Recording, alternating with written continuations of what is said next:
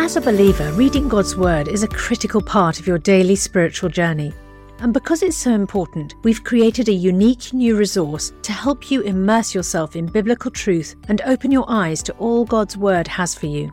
It's a free PDF download called The Word 1-to-1 that takes you on a guided journey through John chapter 1. With biblical text and short commentary, each page provides insights that will strengthen your faith in an easy-to-read guided format. There's truly no other resource like this. Download your free PDF copy today at premierinsight.org/resources. That's premierinsight.org/resources.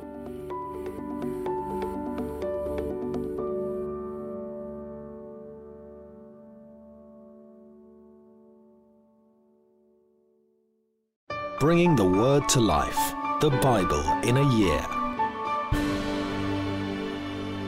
The book of Numbers, chapter 30. Moses said to the heads of the tribes of Israel, "This is what the Lord commands. When a man makes a vow to the Lord and takes an oath to bind himself by a pledge, he must not break his word, but must do everything he said. When a young woman still living in her father's house makes a vow to the Lord, or binds herself by a pledge, and her father hears about her vow or pledge but says nothing to her, then all her vows and every pledge by which she bound herself will stand. But if her father forbids her when he hears about it, none of her vows or the pledges by which she bound herself will stand. The Lord will release her because her father has forbidden her. If she marries after she makes a vow, and after her lips utter a rash promise by which she binds herself, and her husband hears about it but says nothing to her, then her vows or pledges by which she bound herself will stand. But if her husband forbids her when he hears about it, he nullifies the vow that binds her, or the rash promise by which she binds herself, and the Lord will release her. Any vow or obligation taken by a widow or divorced woman will be binding on her. If a woman living with her husband makes a vow or binds herself by a pledge and oath, and her husband hears about it but says nothing to her and does not forbid her, then all her vows or the pledges by which she bound herself will stand. But if her husband nullifies them when he hears about them, then none of the vows or pledges that came from her lips will stand. Her husband has nullified them, and the Lord will release her. Her husband may confirm or nullify any vow she makes, or any sworn pledge to deny herself. But if her husband says nothing to her about it from day to day, then he confirms all her vows or the pledges binding on her. He confirms them by saying nothing to her when he hears about them. If, however, he nullifies them some time after he hears about them, then he is responsible for her guilt. These are the regulations the Lord gave Moses concerning relationships between a man and his wife, and between a father and his young daughter still living in his house. John chapter 12. 6 days before the Passover, Jesus came to Bethany where Lazarus lived, whom Jesus had raised from the dead. Here a dinner was given in Jesus' honour. Martha served, while Lazarus was among those reclining at the table with him. Then Mary took a pint of pure nard, an expensive perfume. She poured it on Jesus' feet and wiped his feet with her hair, and the house was filled with the fragrance of the perfume. But one of his disciples, Judas Iscariot, who was later to betray him, objected. "Why wasn't this perfume sold and the money given to the poor? It was worth a year's wages." He did not say this because he cared about the poor, but because he was a thief. As a keeper of the money bag, he used to help himself to what was put in it. "Leave her alone," Jesus replied. "It was intended that she should save this perfume for the day of my burial. You will always have the poor among you, but you will not always have me."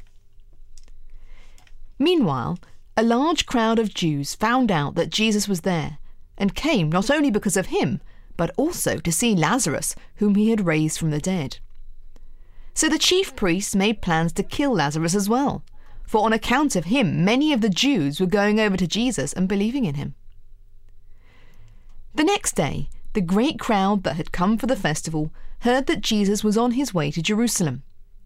They took palm branches and went out to meet him, shouting, "Hosanna! Blessed is he who comes in the name of the Lord! Blessed is the King of Israel!" Jesus found a young donkey and sat on it. As it is written, "Do not be afraid, daughter Zion. See, your king is coming, seated on a donkey's colt."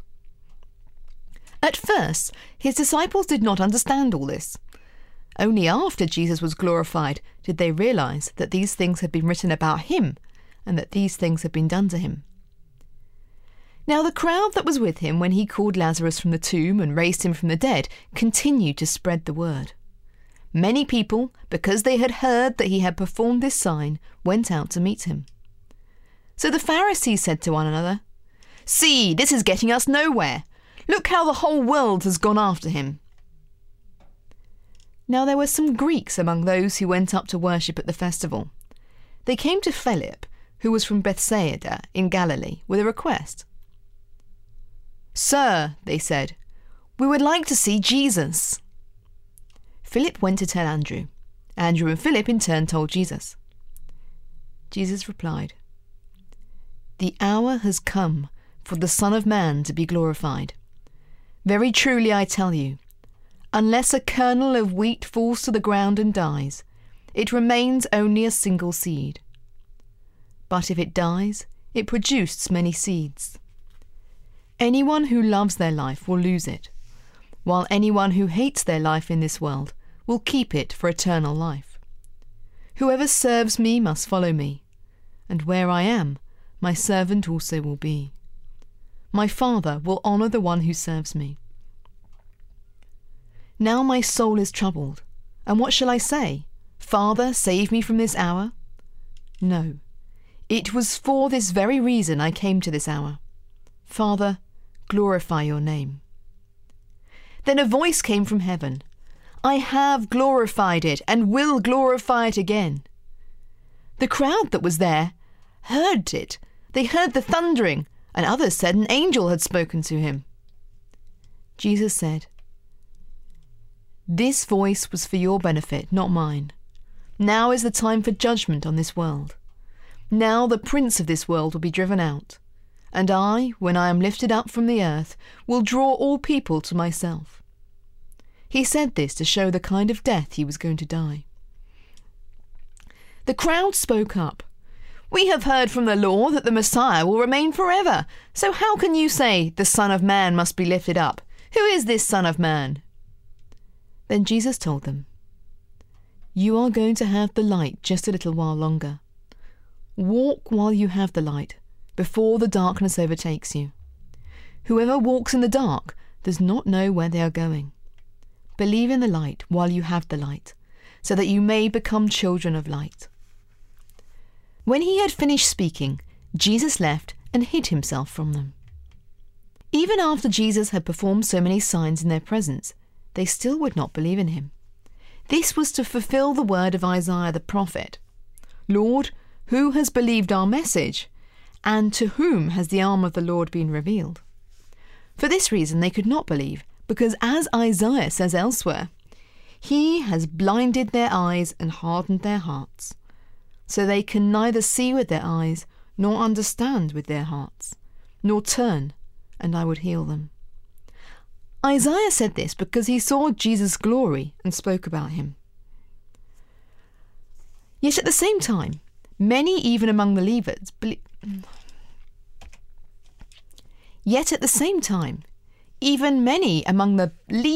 believed in him.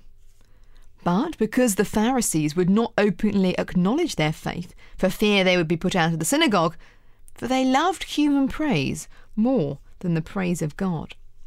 Then Jesus cried out, "Whoever believes in me does not believe in me only, but in the one who sent me. The one who looks at me is seeing the one who sent me. I have come into the world as a light, so that no one who believes in me should stay in darkness. If anyone hears my words but does not keep them, I do not judge that person. For I did not come to judge the world, but to save the world. There is a judge for the one who rejects me and does not accept my words. The very words I have spoken will condemn them at the last day. For I did not speak on my own, but the Father who sent me commanded me to say all that I have spoken. I know that his command leads to eternal life. So whatever I say is just, whatever the Father has told me to say. For more resources to help you bring the word to life, go to premier.org.uk/Bible. This reading has been taken from the NIV Bible Biblica and is published by Hodder and Stoughton.